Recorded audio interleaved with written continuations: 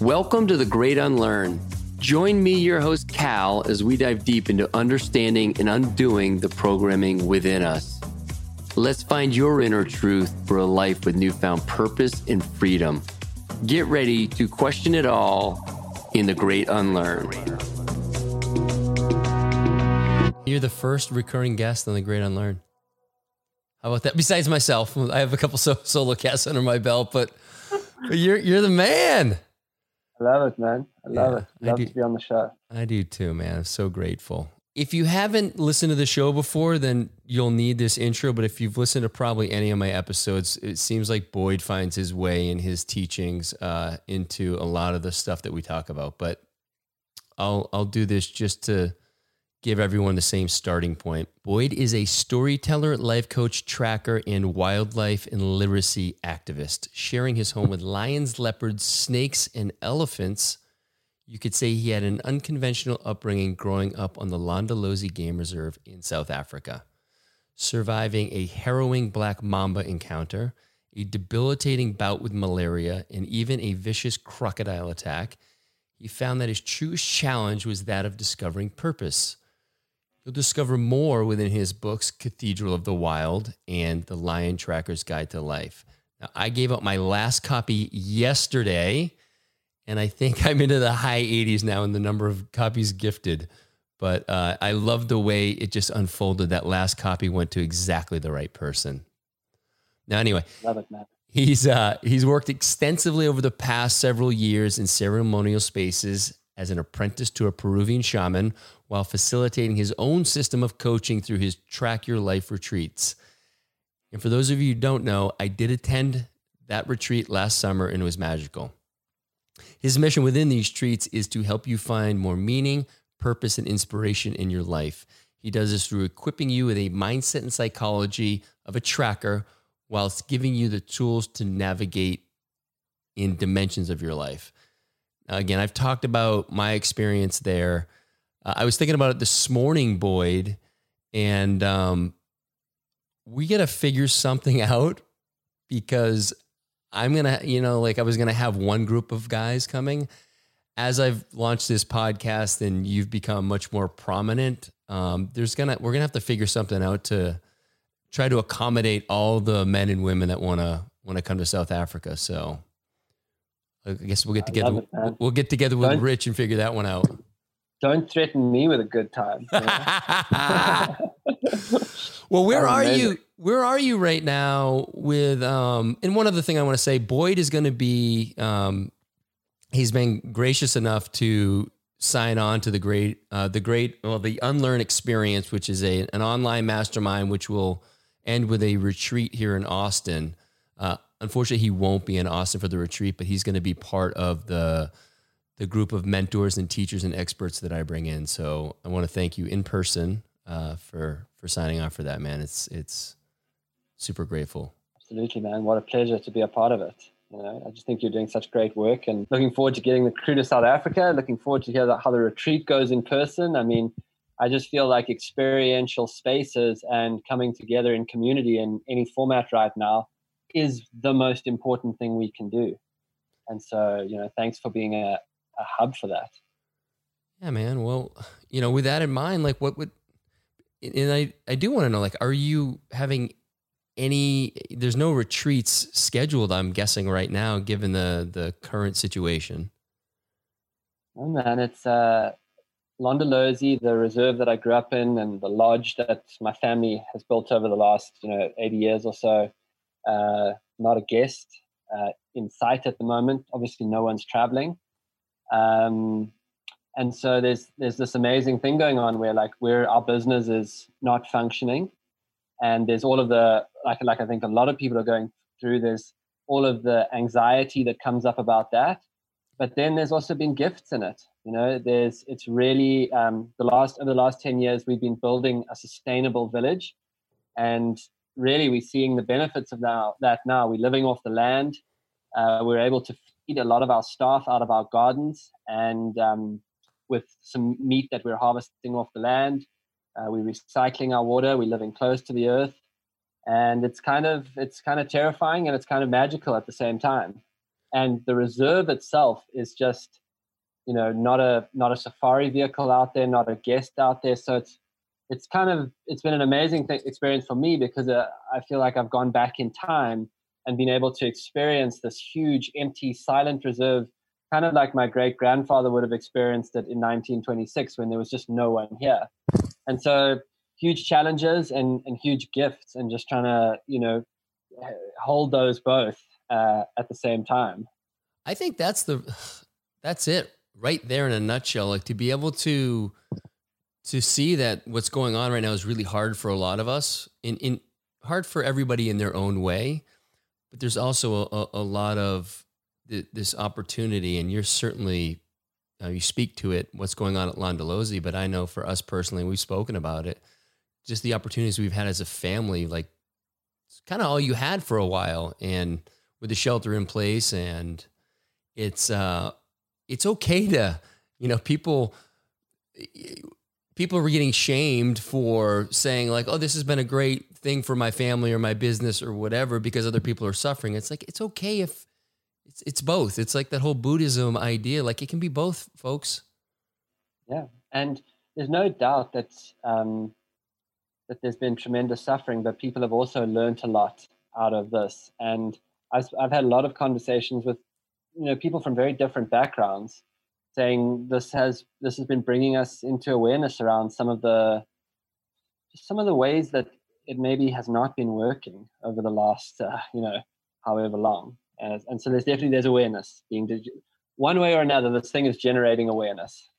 Yeah, and it's up to us to choose to go into that awareness, or to distract ourselves, which happens.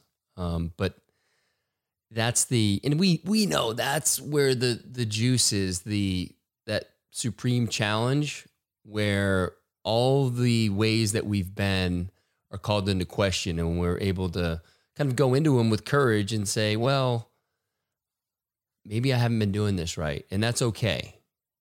But what's the better way to kind of move forward through that? Yeah. I mean, and for me personally, it culminated in the moving forward of this experience that I've been talking about maybe for 4 or 5 years now, which is to go and explore the archetype of the mystic in nature. I wanted to go and live in this tree in the wild. And it's one of those things that, like, I've always wanted to do it, but there's always something more important to do. There's something coming up. And I was kind of like, I was always just pushing it back. I always was making a little excuse just to move it back and get it on the roster, but move it. And then when COVID came, I just felt like, everyone said, okay, no more excuses, buddy. It's time for you to go and be in solitude, and it's time for you to go and be alone in nature and see what you find there. And so in some ways, like, the beginning of my lockdown was like this shove into this experience, which I'd been somewhat resistant to, but then just opened me in the most amazing ways. And so in a way, I was grateful to COVID for giving me the push in some ways. Yeah. Getting me out into that tree. Yeah. And that's obviously one of the main reasons I wanted to get on with you today, is I wanted to talk about, on some level, that experience. And I've mentioned this before, but go to Boyd's podcast, Track Your Life, and listen to season 1.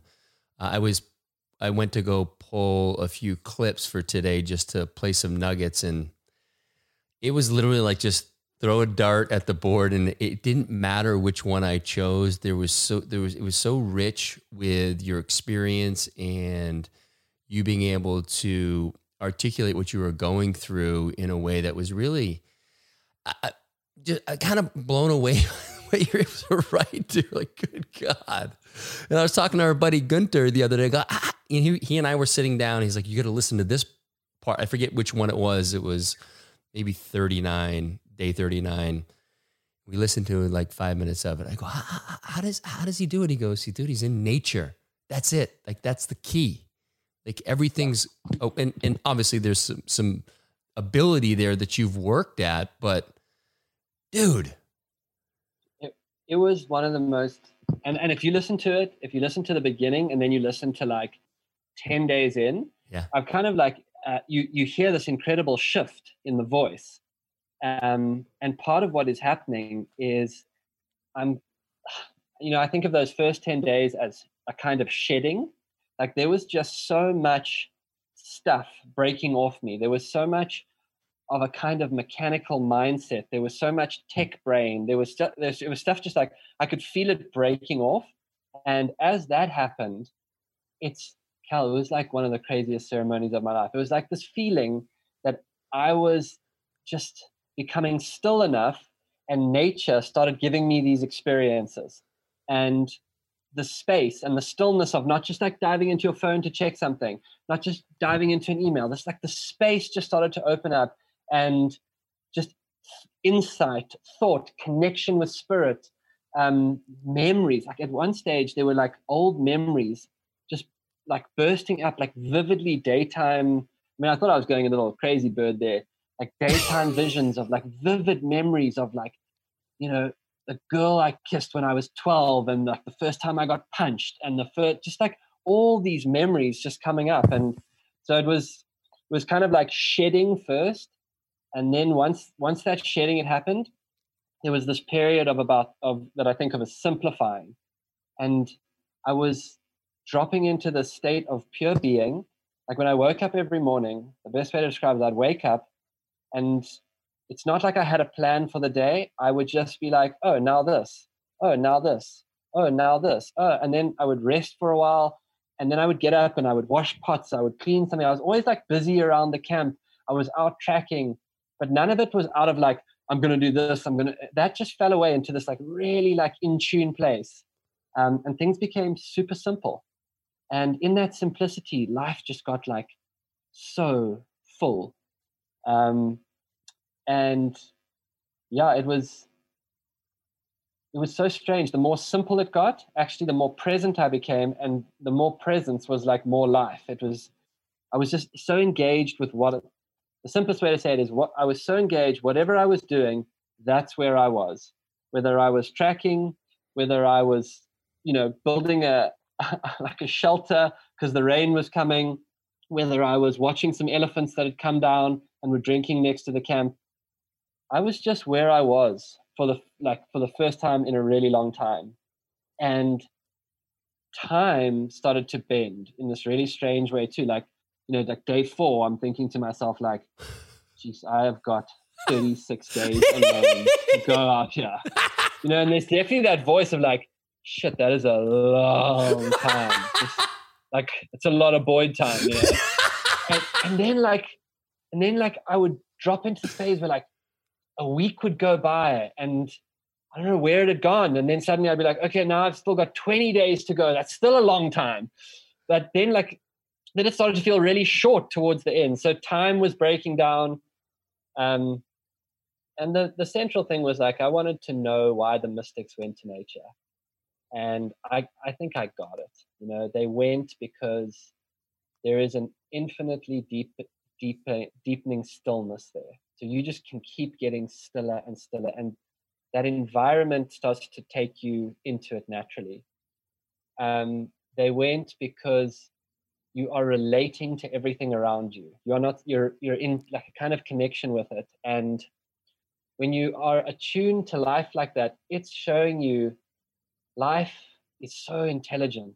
The way the birds move around the camp, the way the elephants know where to come drink, how a porcupine knows a specific place to get food. There's just this intelligence around you. And you start to know that you're a part of that intelligence.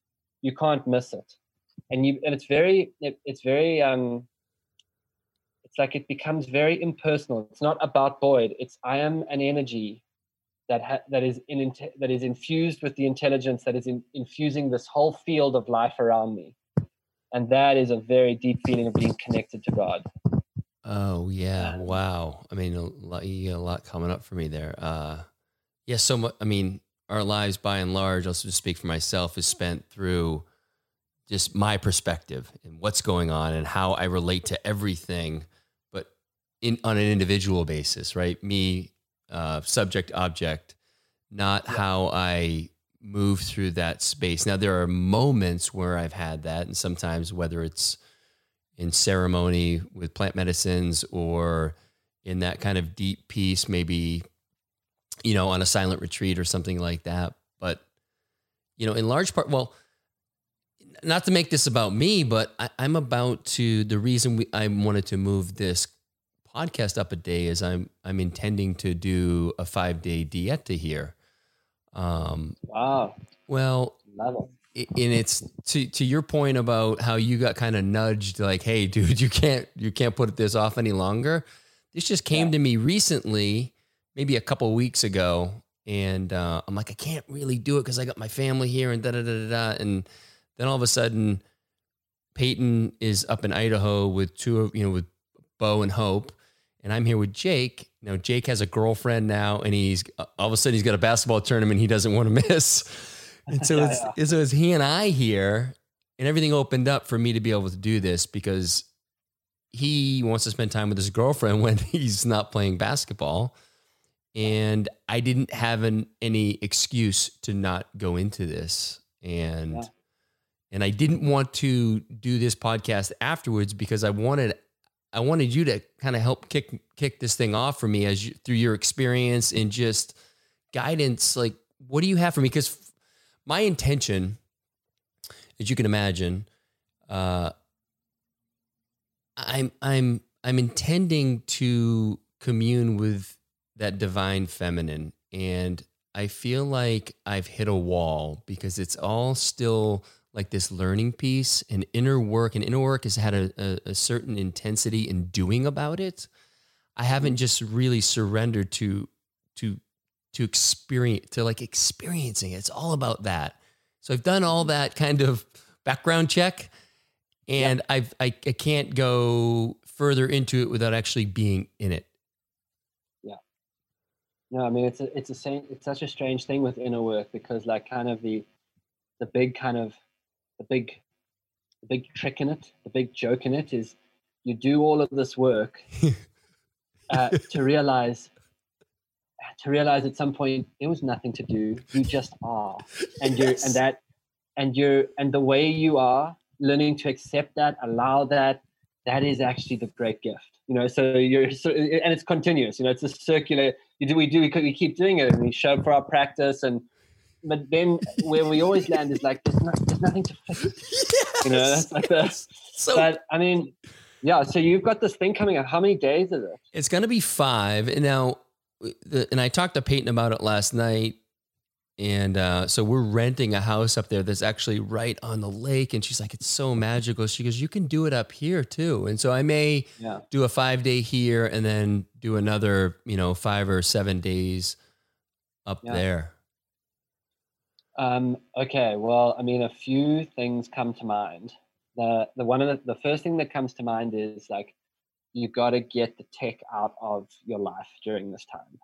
Okay. So you need to lock your phone in a box and just like as best as you can, like really shed it because it's super subtle how even if it's just like, I'm just going to check it once a day, it starts to pull you out.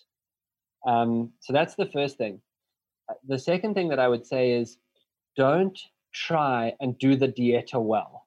Oh, like you've got to, dude, I'm a 3 Enneagram. And so it's fucking challenging. Yeah. Like how do I get the most, one of the sort of failure modes is how do I get the most out of my dieta? I've already said this. Yeah. How do I do this right and do this well? And the actual key, like the art form, is to slip the bonds of how you think it should be so that it can show you what it wants to be. It can show you what it wants to be. And that is a kind of, while I'm talking to you, an elephant just walked out on the far bank of the river. That's interesting. What's the elephant medicine? It's a remover of obstacles. So maybe that's, you see, like, as you start to talk about a ceremony, it starts to weirdly constellate, like from Africa, an elephant comes to you via this conversation. Don't you find the field? Oh, and when I was on retreat, with you, remember Big Tusker? I mean, that was the moment of the whole retreat that just took me away. That I had that experience of, I am part of something way more intelligent than I can even understand, but I felt it. Are you giving me I remember that. Okay, so now, like, that's funny. Take elephant with you into the ceremony and ask. Don't try to do it well. Take elephant in with you. Firelight is your friend. Alone. I know your house. It's beautiful out there in the garden. Be out there by that fire a lot by yourself. Be out there at midnight. Be out there at 3 a.m. Be out there, just at unusual times. You're gonna make me. I'm getting emotional right now. Oof. No, I mean, it's got beauty. I can feel the energy on it already. And then the other thing I would say is follow your body, because it's a really great way of letting go of, like, some of these do it well, the rationales, how to follow your body. So eat only when you're hungry.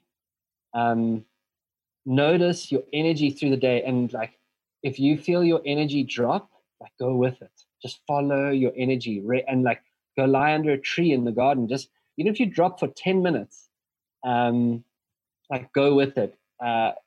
Sleep when you're tired. Be up when you feel energized. Just follow. Let your body take you to where it wants to take you around your space. I don't know where you're going to be, but, like, it will take you. So follow your feet. And that's an amazing thing, because when you start to give up, like, the thought of, like, I want to be comfortable here, I want to be there. No, just, like, be like an animal. Like, follow the comfort. If you feel energized, follow that. If you want to move, follow that. If you want to be stationary, follow that. So just follow your body. And that's all of those things are going to start to put you in touch with spirit. And what I really love about the way you work is, and this has become a big thing for me, is, like, we have to live lives where insight can find us. And the minute you start to break your patterns of your daily rhythm, and I love that you're actually doing it in your house, because you have patterns there. You have ways you normally do it. I wake up, I do coffee, I meditate, I work out. But now you're going to disrupt all of those patterns to follow and be in a different way in your own space.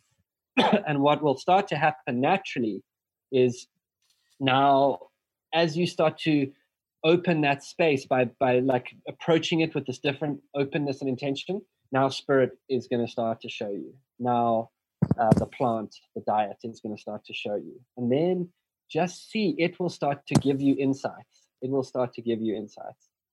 So those would be some of my thoughts from the tree. Talk to the nature around you. Ask, really ask. Like, go outside if a question's coming up, and say, like, question is, like, how do I grow the impact that I can have? And then ask a tree, tell me. And then look and contemplate that tree and see what it starts to show you. I remember I asked the tree, and it said to me, make sure that before you try and go outwards, like, go down into your roots, create enough foundation, create enough base. So, and play with it like that. It's an art form to, like, slip your own rational mind and let yourself be in a different conversation with life. And it is a conversation. The dieta won't be exactly what you think it's going to be, and it also won't be exactly what spirit wants it to be. It will be this thing that you kind of make together, and it'll be a bit of spirit, a bit of what you want, your agency, the way spirit wants to shape it, and that's the dance of the mystery. So I'm diving into the sort of the nature of ceremonial encounters and archetypal encounters. And that's, man, it'll come.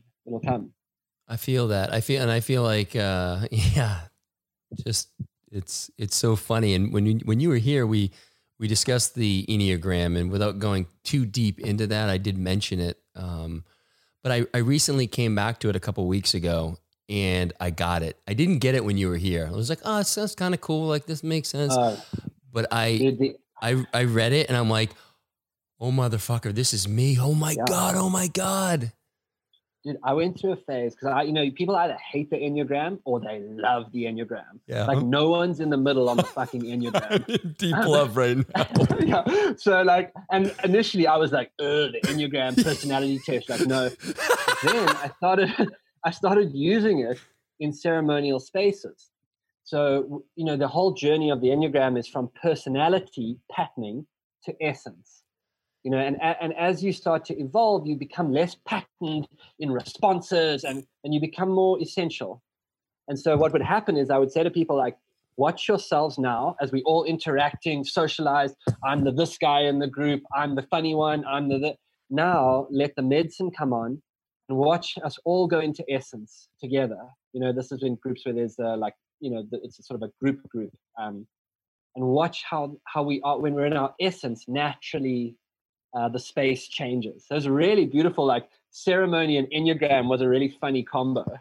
I could see, and it was interesting. I went to go do another test, and I totally screwed it up because like half of the answers were like what I am, like when I'm in like unconscious and it's just letting my instinct take over, and then the other half is like, okay, when I'm like fully integrated and aligned, who am I? It's like, well, that's where you eventually, I guess, want to land, but it's all about what's that unconscious patterning, right?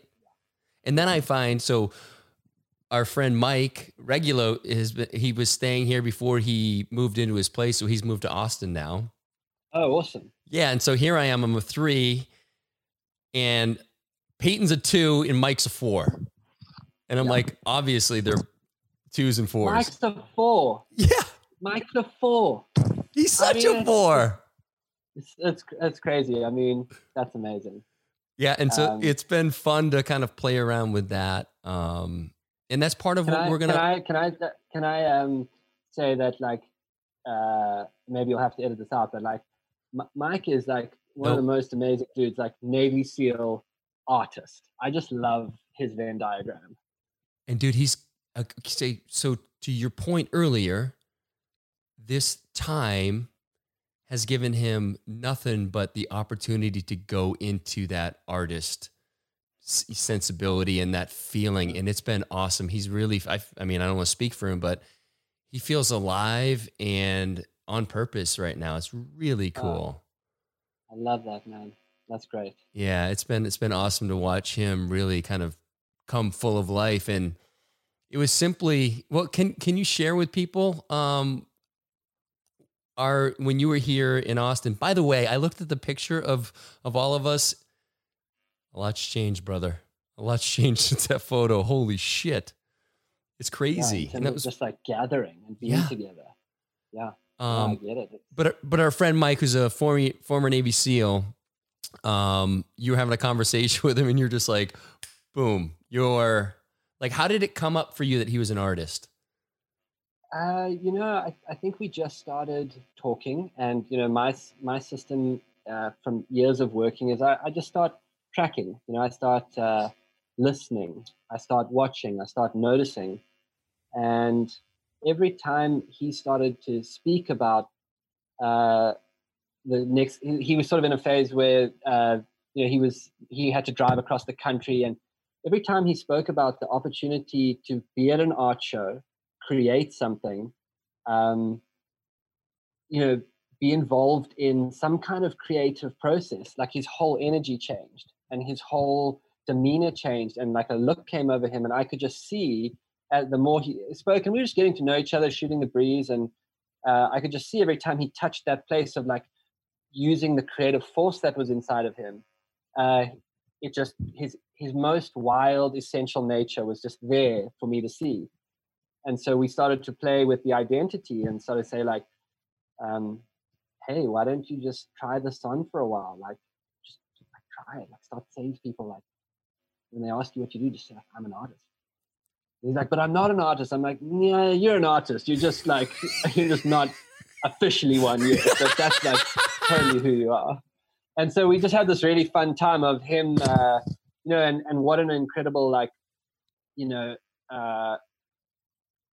like identity that he's been in as someone who's been in the armed forces, and been in combat and done that sort of work. And now this, and I was fascinated by it, and I respected it so much, because like an incredible thing in life to let go of the roles that have defined us and let something new come into us. Let a new track emerge. And his was really big. And I'm always amazed by people who are like able to let the transformation take them. Yeah, and again, it's like kind of like the difference between the dieta. It's like not trying to transform, letting the transformation take you, letting it be the lead as opposed to your idea of how you should do it. Yeah, that's the art form of transforming. Yeah, and yeah, we definitely had some fun with it, but there was everybody just kind of dropped into that and said, Mike, you're an artist. And we did, but if it was tongue in cheek just to bust his balls. And the fact that we're even talking about him right now is going to make him cringe. He's like, never wants it to be about him. I've kind of got it in my head that he's going to be mad. Yeah, this is talking about it. That's okay. Sorry, Mike. He's no longer in SEAL mode, so we're safe. But that was cool too, because, once, one of the things is like when I've worked with people, they've said like, I'm, sometimes people who've had serious trauma or just any one of us, like sometimes when we're trying to develop an image for our future, like trying to work out what is our dream. And sometimes we're like, I can't get to it. Like, I don't know exactly what my dream is. And people start to think there's something wrong with them because they can't tap into their dream or their vision of their future self. And I'm like, well, maybe you're not meant to. Like, maybe we were meant to dream together. Maybe we were meant to come up with new stories and new pathways together. And one of the cool things about being in a ceremony is like, we can't always see ourselves. So sometimes in that community, someone gets to see you and say like, hey, I'm not locked in the idea that you're a military guy. To me, you're an artist. And suddenly the way other people see you start to unlock, oh, okay, here's some other avenues. So I feel like we're meant to dream together, to see each other in community as a way of helping us all kind of find that track. Yeah. And that was what's cool about being at your house. It was like all of us were kind of like half teasing him, but it was opening up this different vision. Yeah. And it's in a lot of ways saying, dude, we're here. We're support you. Like, we actually see you this way. And sorry, my Mona's barking a little bit here, so I may just throw it to you to talk for a bit. But it's interesting. Part of the reason we moved from Chicago was that idea that if I lived in Chicago personally, I would always be seen as Cal, the ex-trader. Just never, ever be able to shed that identity. And I moved to Austin. No one really even understands what trading is. It never really comes up. And, I'm just like in really good shape. And so I just look like I own a gym or something, or just go to the gym a lot. And so that helped me start to create a new pathway. And, it's interesting. And I know you actually talked to Mike about this idea of having identity is useful as long as we don't become really attached to it. We just see it's kind of our way to move through the world, but we don't have to truly identify with that. If that makes sense. Can you explain that a little bit? Yeah, I mean, it's a, like, if you look at like the Eastern mysticism, everything is about like shedding the ego, being egoless. And I do think that that's a place that, is an attainment that is a wonderful thing to get to. But also, like, we do live in the world of form, and it can be very creative to construct certain levels of egoic identity as a means to play in the field of life. So that's where in ceremony work, usually what happens is like the first like 3 years is a kind of deconstruction. And what happens is you realize that there was a whole lot of programming put into you about who you should be, how you should, like what's successful. All this program was laid down in you. And as you do ceremony work, you just find all this code that you thought was you, but is actually not you. And you start to shed it.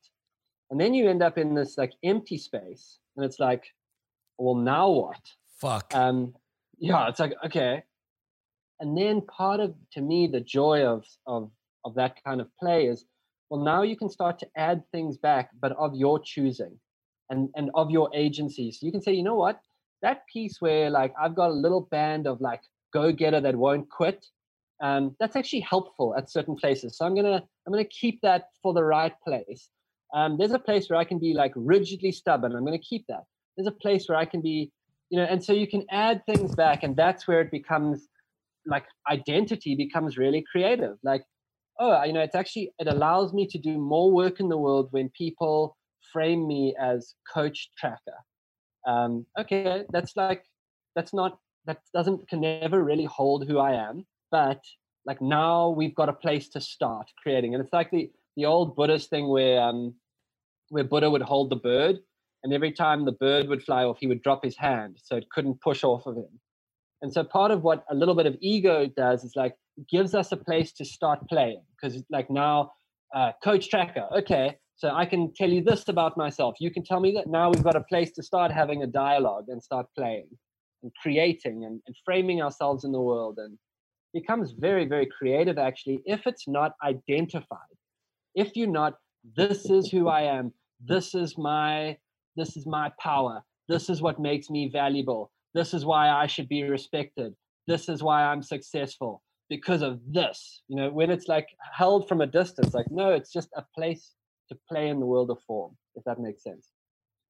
It makes perfect sense. And I love, I think in order to get to that point, it's just important I think for everyone to recognize that you have to go through that period where all those things dissolve away. And on the other side of it, there is pure like liberation in choice, but in the shedding of that stuff, it is terrifying because that's all you knew. That's how you thought you were supposed to create value in your life. Yeah.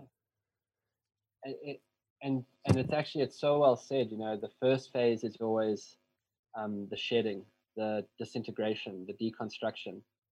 And in that phase, the war cry is always, and this is almost always where I meet people who are in a transformation. It's like it comes through a couple of ways. Like one, you arrive at a place in your life where nothing in your life, it's all great, but none of it like is bringing you to life. So it's almost like the call to change is that there's just no call. Like nothing here is sparking you. It comes via a catalytic event, so you were the CEO and now you're not. You were a husband, now you're not. It comes through like seeing something and knowing that's my future. So that one's quite rare, but occasionally you'll be in something and you see something else and you're just like, that's it. So it either comes out of like an emptiness, a catalytic event, or like this huge urge. And then now you're in the change. And that first phase is like, I don't actually know how to change. And that's okay. Like, I don't know how this process goes from here. But then you start noticing like things that grab your attention, like Mike and the art. Things start to, you feel yourself pulled towards things. You start noticing every time I'm doing that, it starts to energize me. You start to, and now that's a phase where you're being shown like what's more you, what is actually calling you, what makes you feel alive. And but there's no action in it. You're just starting to attune to like a different way of being. And then the next phase then becomes like actioning that. Like you gotta start like taking those things and working out how to make them something. Yeah, excuse me. It's like we were talking about before we started recording, this whole notion of not knowing, which is not readily accepted in our world. And we were saying it's become magnified on how little we actually know because there's so much misinformation out there about all things, whether it's the virus or what's happening here racially. Accepting that, surrendering to that, I know for me personally has been such a gift. And now listen, I still fall back into the I know mindset. I know that's where the resistance and the suffering comes in for me. And so if I can just let go and just go through and connect to my own experience to whatever it is. And if it's about the virus, it's like, how does it make me feel? What do I think is safe? What do I think is responsible? How do I take care of my family first? How do I take care of my community? And it's another thing that we're not taught. It's really kind of conditioned out of us, especially for men, is how do things make us feel? Mm. And so that's been Yeah. hugely useful for me as in this period of not knowing and being okay with it. Yeah. And I keep thinking too about, like, as you say, the feeling is like knowing in different ways too. So like I can't tell you rationally, like I can't say I can't say it's a good plan to do this, this, and this. But when I'm doing this, I feel enlivened. I feel expansive. When I'm with these people, I feel energized. Um, so again, then like tapping into a whole different way of knowing, that you don't have, that you just kind of know in the moment, as opposed to like knowing. Yeah, well, That was a lot. and I think with that in mind, there's a few things that I keep coming back to, which I learned on retreat last year. And I just want to, I've got a few clips keyed up here. I've been so if I'm being honest, I'm kind of proud of myself that I'm like a DJ over here. I've got this little soundboard Nice. and I can bring stuff into the Hey, conversation. but can I say something? Because I mean, it's been cool because I've been also watching you in this like radical transformation you've been in.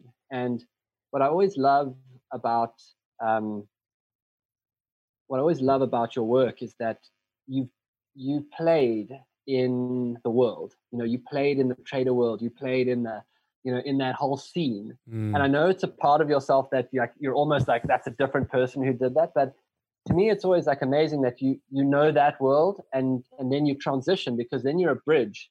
You're a real bridge between different ways of being. You've done the private jet life, and now you're about to go into your dieta and go inward. So you're starting to, you've got this real range. And then like I get your newsletter all the time, and I love your newsletter. I think it's great. um and I think about like where we were a year ago, where it was like, man, it's such a fucking grind to get this thing out, and it's like, just let it come when it'll come, when it's ready. And I guess what I'm saying is that when we're in a transformation, um there are certain things that just seem like insurmountable obstacles whilst we're in it, and then we look back on it a year later and it's become naturally a part of, like, it's a log in the river now. And it's fun to look back on those things and see how the insurmountable becomes natural as we are willing to sit in transformational tension. I guess that's what I'm trying to say. Yeah. Oh, thank you. And it's funny, to your point about the newsletter, uh, previous to this Sunday, the 2 Sundays previous, I didn't send one out because I didn't have anything to say. And I'm like, it doesn't fucking matter. Like, I don't need to do it because I said I was going to do it on Sundays. And so it felt really good to let go of that and not make an excuse for it or anything, just not send anything. It's like, I don't have anything to say that feels like it's me. So why am I going Yeah, to waste your time and my time? man, that's another thing that came up for me a lot during the time in the tree, is like, hey, I'm the architect of this experience. Yes. And I noticed this place where I also did this thing where it's like, I'm gonna, you know, if I see another tracker out in the bush and I've said that I'm gonna be alone, am I breaking the rules of my experience? It's like, Yes. I'm the creator of this. Like, Yes. I'm not gonna like go back to the camp and have 20 beers with everyone, because that doesn't feel right to me. But like if I end up tracking a lion with someone else, like that's fine. And finding that balance between like knowing like, hey, I'm in my integrity with this. I can create it like I want it. It's that rigidity. It's like letting go. And that's big medicine for me. And it had just happened this Yeah. morning. I went to go do a little workout and sauna and cold plunge. And before I sat down with you, and I was gonna do like a 10-minute workout. And I stopped after like 7 minutes. I'm like, I'm done. I'm good. Like, I Yeah. don't have to go to 10 minutes. And what's cool about it is like initially, like, and that's such a great example, that thing where like you have to develop the discipline to do it, Yes. like, but then once you've got the discipline, actually at higher levels, it becomes much more subtle. And it's not like I'm just going to do this because I say I am. I know I can do that. Now it's about feeling like, how much energy do I have on this day? And I can trust that like there are going to be days when I can really push it. And there are days where I can walk in the gym and say, I'm getting a no, and it's not a lack of discipline. It's like a no, and walk out. And like that discernment it's a much higher level of knowing. Dude, I love, yes. Thanks for bringing that up, because that's it. That's the next stage. That's the next phase. Like it is important to have those practices. I mean, I've talked about it before with going into mindfulness. Like I needed to approach that with that intensity of learning how to do these things until I realized I was just doing these things to do them. And then I let it fall away and I could actually be with them. And so it's useful. It's form to leave form. Like you develop the structure, and ultimately the structure gives you the discipline and the framework. And then as you master it, you leave the structure. And you can drop in and out of mindfulness when you want. You train out of that inner knowing. I mean, it's form to leave form. That's the highest way, man. And that's, I guess, what I'm saying to you for the dieta too, is like, give yourself enough structure that you can leave structure. Yeah. And well, and you know, one thing that you said earlier that it's probably no coincidence, but talking about me in my experience being kind of a bridge, I've deeply felt that. And in fact, that's what I felt like the podcast was really about, was me bridging two worlds, like this almost more metaphysical and some ways esoteric for people. And for me to try to bring that medicine, I would say, like, make it bioavailable for the masses, because they don't have the time to go out to Sedona and go on retreat, or go to South Africa, or sit in a 5-day silent retreat. So what can I do? How can I make that an experience that they can connect to, and then potentially have their own experience with it? And in the book that I'm in the process of writing, you'll actually appreciate this as well, but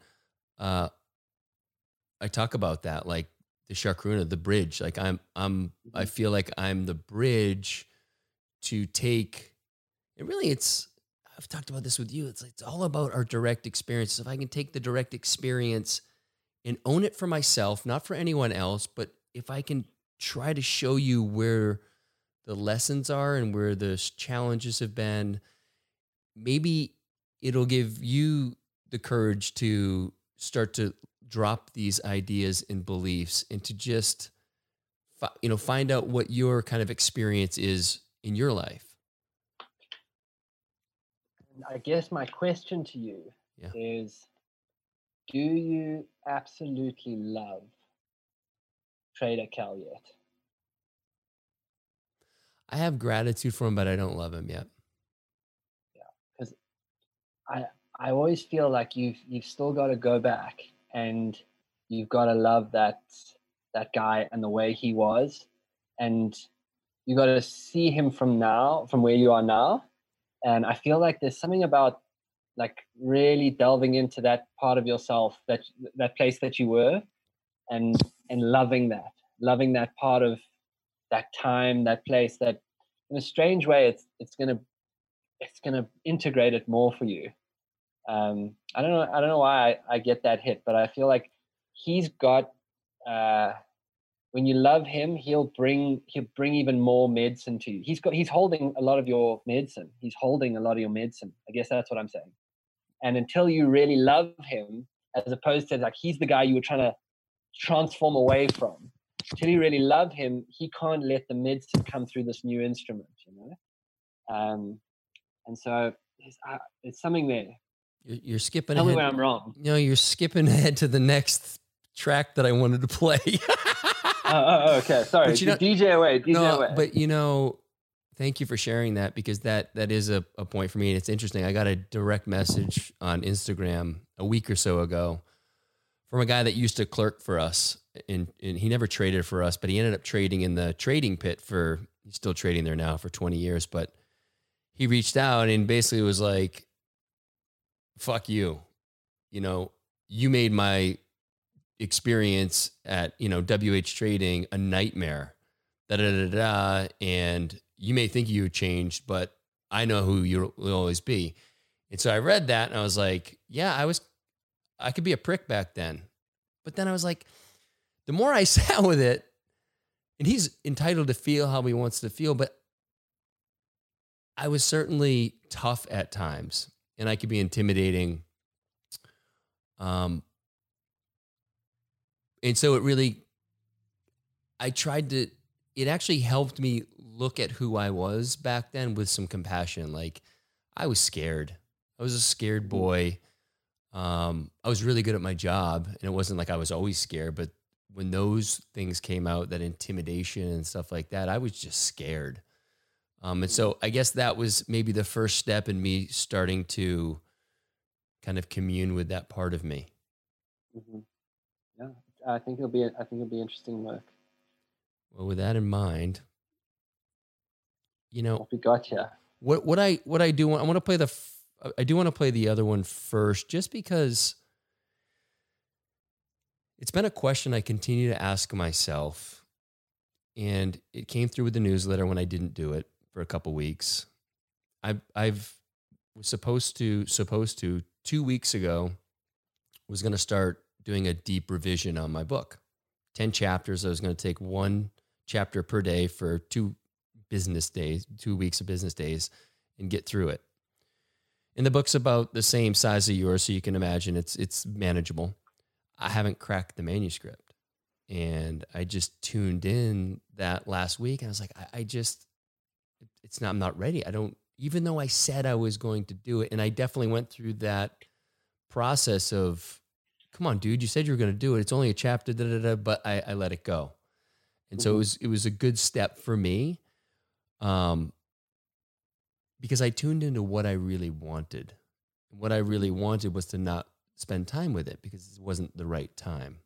And Mhm. so now I'm going on this dieta, so it's going to be more time, and it feels like, oh, of course I'm not going to do it. This is all about the book. This is for the book. This is Yeah. for the learning. And so here's a clip from, I don't remember what episode it is, but it's from season 1, when you're out in the bush. So basically, the podcast that the clip that you're going to hear now is every day. When I was living in the tree for 6 weeks, I would do like a little, would do like a daily report, and that these were every day there was a different report, and this is where it was like nature was just giving me these like encounters, moments, insights, and that's what we're going to listen to now.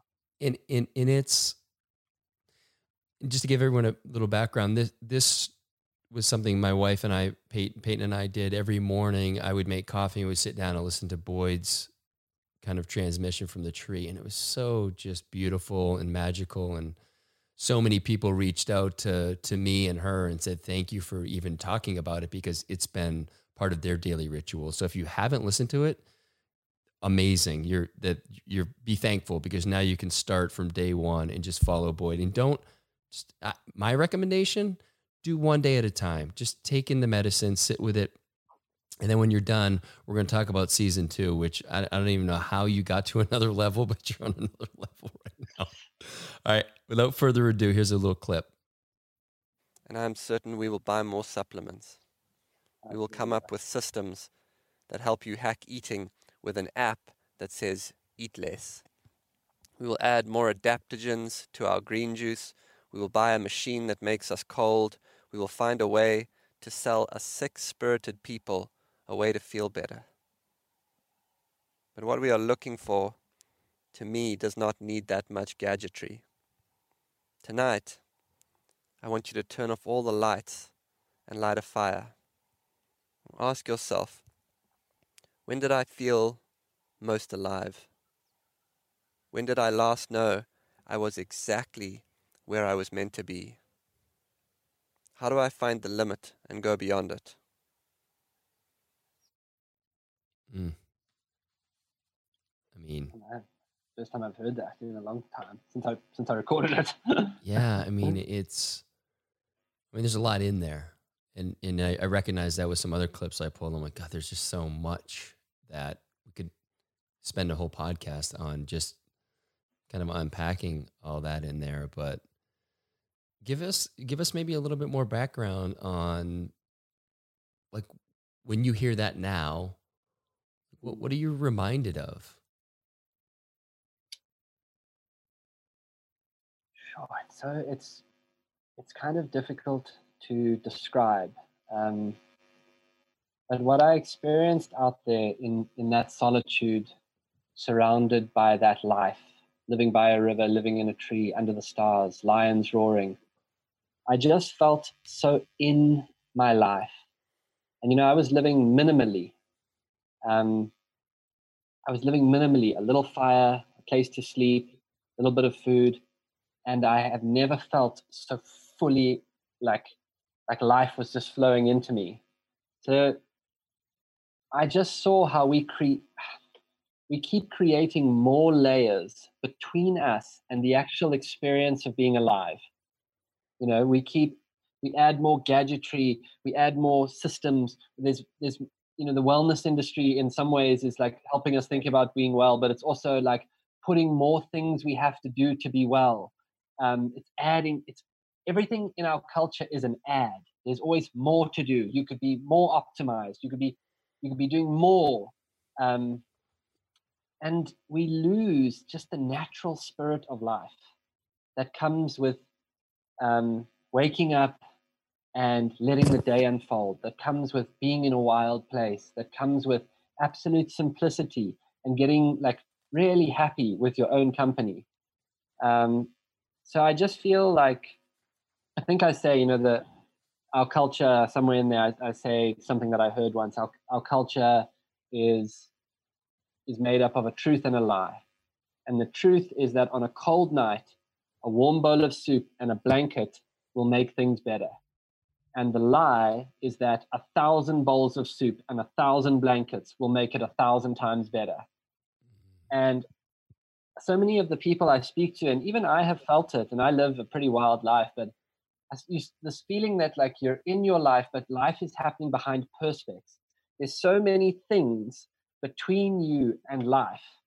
And I guess being out there and just being that feral, being that wild, I just felt like I was so in life. It was never happening somewhere else. It was happening here. It was happening. And this was another big thing that came through it. I felt, how do I describe it? I was in the felt experience of life. I was in the tangibleness of life. My body had to move across terrain. I had to get water out the river. I had to make a fire and get splinters in my hands. I was cold at night without a blanket. If a lion roared, I could hear him on the breeze.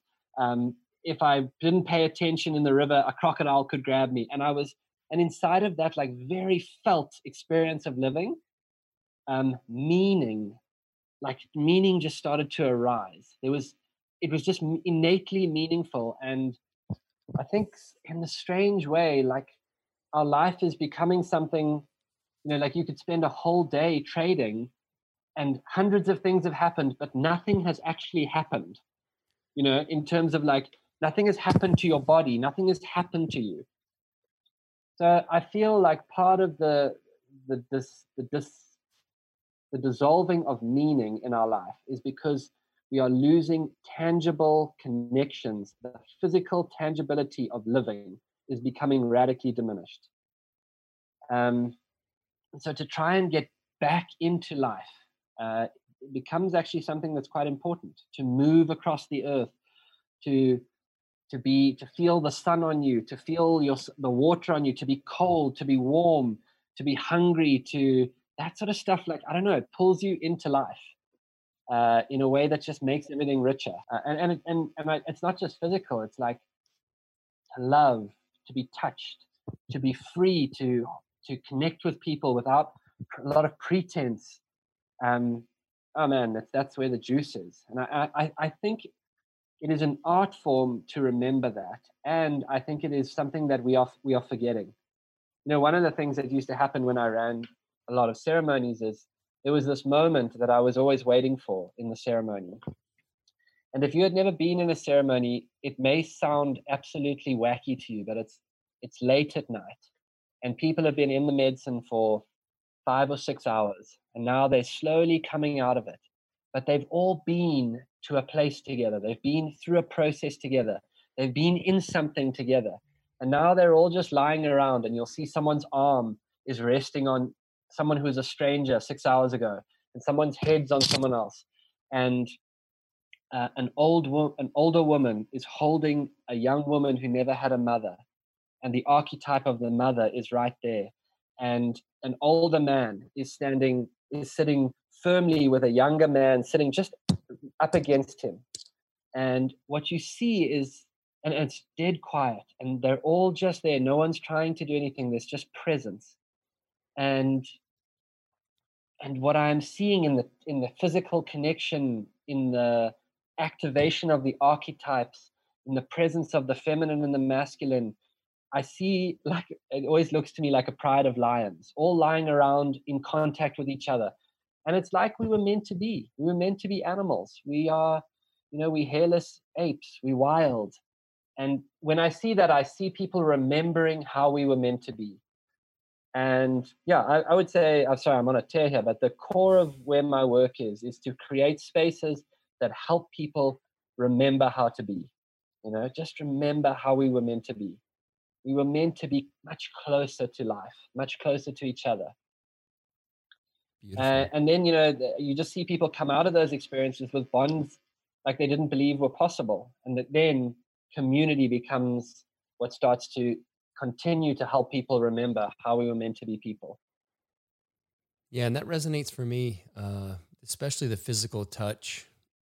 As you know, you've been in this kind of energy down here in Austin, and there's just such a community and tribe and a love that I didn't really know before. And I feel like, to your point earlier, being the bridge, I've been able to share that with, largely like my brothers from Chicago who we've stayed super close with, my old trading buddies. And the place that our relationship is as a group is a place where I never thought I could ever get, because I didn't know it was possible. I didn't even know it was there. Yeah. And you see, like, if you look at the Austin community, like, they have used the tools, these technologies of nature, including some of these substances, but also just ceremonial spaces. And together you have remembered a different way of being. And so that's how ceremony teaches us. That's how the plants teach us. And then it becomes natural in life. And there's no point in a ceremony. A ceremony is a place to remember. And then as we come out into life, we carry that new way of being with us. And that's actually the point of it. Otherwise, it's self-indulgent. But when you come out of it and you become the sort of person who looks at another person, who can hold another person, who's not afraid to support someone, who knows how to show up and provide presence, you learn all of that in ceremony, and then it comes into life. And that's why I'm so excited about what's going on in some ways in the arrival back of these old ways into life, because I feel like, man, without community, without tribe, without places to belong, to experience ourselves inside of belonging, well, then all we have is like Democrat or Republican. These other places where we can belong become empowered in ways they shouldn't. Oh, that's because that's a place to claim a tribe and a belonging, and that's why we need a groundswell movement of those of us who just want to humanize and create a different structure of connections outside of the dominant structure. That's so interesting. I never thought about that if we all want to belong. We all want to belong. And if those are our only options, and sometimes that's people's only options, or it could even be just like, honestly, like being a sports fan of a team. And I've recognized myself as I've gotten older, and maybe it has less to do with age and just more about my own experience. I've started to let go of those things because I recognize the tribalistic nature of it, where I'm like hating people from others, fan bases. Like, what? Yeah. Like, what's that all about? And you don't need it as you start to belong more, Yeah. And it's not to say it's bad, but like, as you just start to belong more to your own presence, to something that actually like really feeds you on deeper levels, it definitely loses its like. Okay. I'm going to get into this other clip. The shadow is the part of you that has never been allowed. It's your dark twin, a narcissistic, bad, even evil part of you that got stuffed away so you could belong. It's your most unsocialized primal desires. in there is biting and taking without asking. It's the backside of years of being good so you could get a cookie. But your shadow denied will run parts of you with unconscious force until you can meet it as a friend. I say this now because we're in the time of shadow, and we must work in ourselves if we intend to work in the world. Your shadow, given a seat at the fire, becomes more self. It becomes strong boundaries. It becomes an unfuckwithable personal power. A person with a well-integrated shadow is not interested in being nice or liked. They're interested in being true. And there can be a grace to a person who has found that dark in themselves. A compassion that can look at a tyrant or a weakling and know that that is in me too. But strangely, a person who has met their shadow stands up to tyrants and is able to ask for help where they are weak. Shadow tracking is for if you want to get to know yourself more deeply. It will liberate so much primal energy if you get to know that dark part of yourself. But to find the shadow, you must give up certainty and needing to know it and drift with a kind of open awareness. You could start by noticing the people who make you most mad and uncomfortable. They are most certainly holding your shadow. Pay attention to your resentments. See what you fantasize about, and notice where you are compulsive.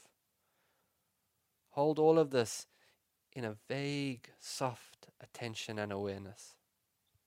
That which we repress bursts out of us at strange time or runs our lives without us knowing it. Don't try to understand the shadow. Do not try to identify it outright. No, like a shadow tracker, drift in the halfland where it lives. Become aware of it. Ask yourself, that person I can't bear, why can't I bear them? What's it trying to teach me?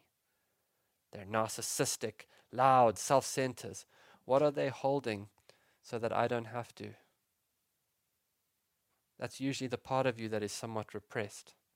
You could ask your resentment, what are you asking for? Rage, what do you want? Disgust, what do you need? Let the answer be truly uncensored and ugly. Allow that answer a place around your fire so that you can get to know those parts of yourself. As you drift towards the guarded outlines of your shadows with soft eyes and attention, you'll start to find themes. You may be annoyed at someone who always puts themselves first because you never do, until suddenly you explode and leave so you can do whatever you want. I know that was a long clip and we don't have a lot of time, but I didn't know where to cut it off, except that would seem like the perfect place. And that is from season 2. That's called Shadow Tracking. And there's way too much to go into there, but you know, man, it's yeah, I'm kind of speechless because there's all of it just made sense to me. And it's even that, like, what are they holding so that you don't have to, like, oh my God, that's never occurred to me. Mm. And so I know part of my work is to commune with Trader Cal, not just be grateful that he gave us all this financial freedom, you know, because unfortunately that's where I usually land. And that I know that's that's not the work. Well, it may be a part of it, you know, it may not be all of it, maybe a part of it, but, you know, if you go find him at at his worst, and start having some dialogue with him, you know, what's going on with you? What do you, so, I mean, the thing about the shadow work is that I'm trying to say there is like, shadow work is critical to our journey. As you start to build more energy, as you start to become more, you know, let's say you build more life force, you build more chi, you become more in your essence, naturally you will have to integrate more shadow as that goes along. It's almost like the scope of your energetic and and your need to integrate shadow go together. And that's a very strange psychological dynamic that I don't fully understand myself, but I'm aware of it. And then again, you can't say like, now I'm going to deal with my shadow. You just start putting awareness there. You start seeing like, what is that voice in your head? What is that? What are those fantasies? What is that rage? What does it want to say? That rage that's held back. If it wasn't held back, where would it go? And my friend, amazing guy called Jim Deathmer, who's a brilliant coach, he says, imagine once you start to get to know some of those darker parts of yourself, and you'll know them by paying attention. Imagine they're around the fire with you, and let them speak. Let them have a place at the fire, and just be the awareness of them. And like you may notice, there's this part of you that doesn't give a fuck about anyone else. It just wants what you want. Everyone else must get out the fucking way. There may be a part of you that like thinks about destroying certain relationships. There may be a part of you that just wants to win at any cost. There may be a part of you, there's usually some kind of sexual dynamic too, like a part of you that just wants to like take what you want. And the masculine has darker aspects. And I think men who are in the work, man, if you don't get to know those, then they are in the unconscious. And when they're in the unconscious, then they burst out in ways that are, you suddenly realize like you have a rage problem around the house and you don't know where it comes from. You find yourself involved in like texting with a woman you shouldn't be texting, and you know it, but you fucking do it. All these little things that creep into our lives, they have more charge the more that in shadow they are. Now, as you start to integrate them, as you start to give those places a voice, what it becomes when it becomes integrated is a kind of personal power. So the rage that just explodes around the house, integrated becomes you the sort of person who just says no and is never going to get bullied. Because that energy is in you, but it's now in the right place. It's doing what it's meant to do. I've heard it be referred to as being towards resolution. Yeah, that's a really good way of saying it. There's a certain resolution to it.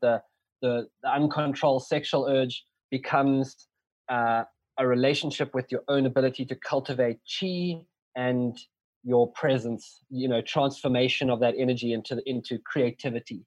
But these are the deep dimensions of the work, and it's just one of the ways to really start to know your shadow is notice who you cannot bear, because they are for sure.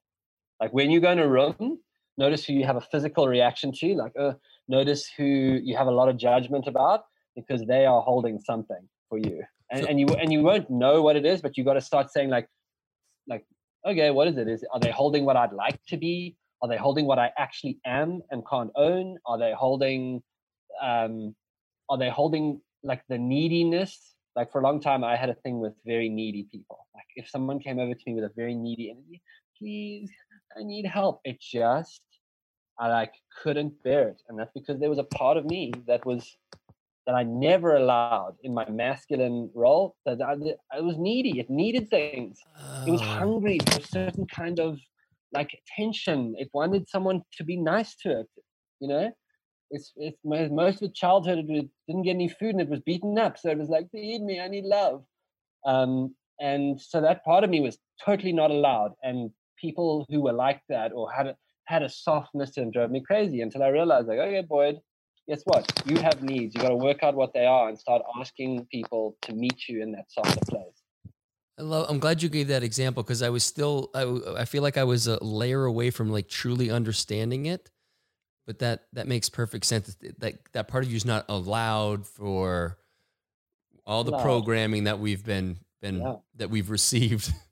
And some of the shadow is like, it's dark. It can be darker parts. Like I just want to, like the masculine shadow tends to be quite narcissistic. Like the dark masculine tends to be like, I will do what I want. I answer to no one. It's about me. But another aspect of the masculine shadow is all of the patheticness that we can't own in ourselves. The place, like if you're honest with yourself, there's a place where you can be a little pathetic. You can be hurt. You can be petty. You can be, and it's pathetic, and that's also in the shadow. So it's not just like this. It's also like, Oh yeah. And then the feminine becomes like being able to be okay with the part of you that is pathetic and actually bring it into yourself and nurture it. Being okay with the part of you that is narcissistic and just letting it be there and holding it gently without fear or judgment, or, that's what the feminine holds it all and allows for it.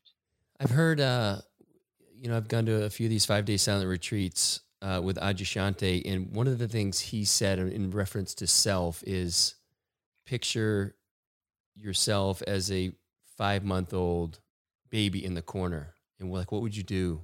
How would you care for that if that baby was crying, if that baby was hurt? And to use that same tenderness and love on yourself. And so I can see that, connecting that to doing this work and just owning all those pathetic parts. And it's really, that's. And for a 3, an Enneagram 3, like you, where the primary drive of the 3 is to create value. Like I have value to offer, and that's where I would say to you, and my value, what value do I offer here? What am I going to do? What do I have to offer here? I'm like, pick that baby up and look at that baby and tell me that it doesn't have value because it's not doing anything, because it's not providing, because it's not winning, because it's not, and it's that same kind of thing, right? It's like a different encounter with what's truly valuable. And your sister, when I was on retreat, had asked me that. Do you feel like you need to do? What's her Enneagram? She's a 7. Okay. She's like, what do you feel like do you feel like you need to do something to add value, to be of service to people? And I was like, yeah. It's like, well, I feel that way too. And that's part of her work. And so you're speaking to that. One of the other things, and I know you got to roll, but what I particularly loved in that clip was this idea that that fully integrated work, that person's not interested in being liked or loved. It's interested in truth. And that is just it's so subtle, but it's so deep and profound. I think if that whole clip can be summed up in one phrase, it's like, what's the truth? Can you stand in that? And that's, I feel, fully integrated when we can. And then track the truth. That's going to take you to the authentic life for sure. Thanks so much for having me, man. I love you, brother. It's been awesome. Thanks for having me, and I look forward to our next gig on the workshop. And please give my love to the Austin crew. I had such a great time with you all, and you all made me so welcome, and just all of you, such a great vibe down there. So I'm thinking of you all. Thanks, brother. And where can people find you? Is there any way they can work with you individually? Are you doing any of that work? I know people have reached out to me about it.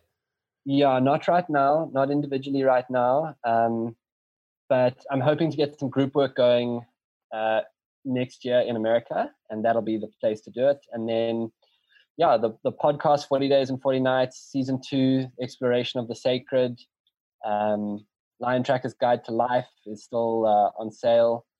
BoydVarty.com. And I'm just trying to put out, I got nowhere to go. I'm out here in the woods. So I'm just trying to send nature and the frequency of nature out to as many people as possible. Do you have a spot picked out for your work here in the States? Actually, Austin's definitely on the list. Well, we're we should talk about that. We have a place that we're gonna put we may purchase, and it's magic. Magic. I'm coming. I'll send it to you to take a look at it. Yeah. Awesome. Okay, cool. All right. Love you, brother. Take care. Thanks so much for having me on the show. Cheers, buddy. All right, later. You've been listening to The Great Unlearn. For more information, please check out the show notes or head on over to thegreatunlearn.com for additional episodes and information regarding events and retreats. If you liked what you heard today, click subscribe and share this with friends that might enjoy our platform. Please leave a 5-star rating in iTunes, as this really helps us spread our message. You can find me on Instagram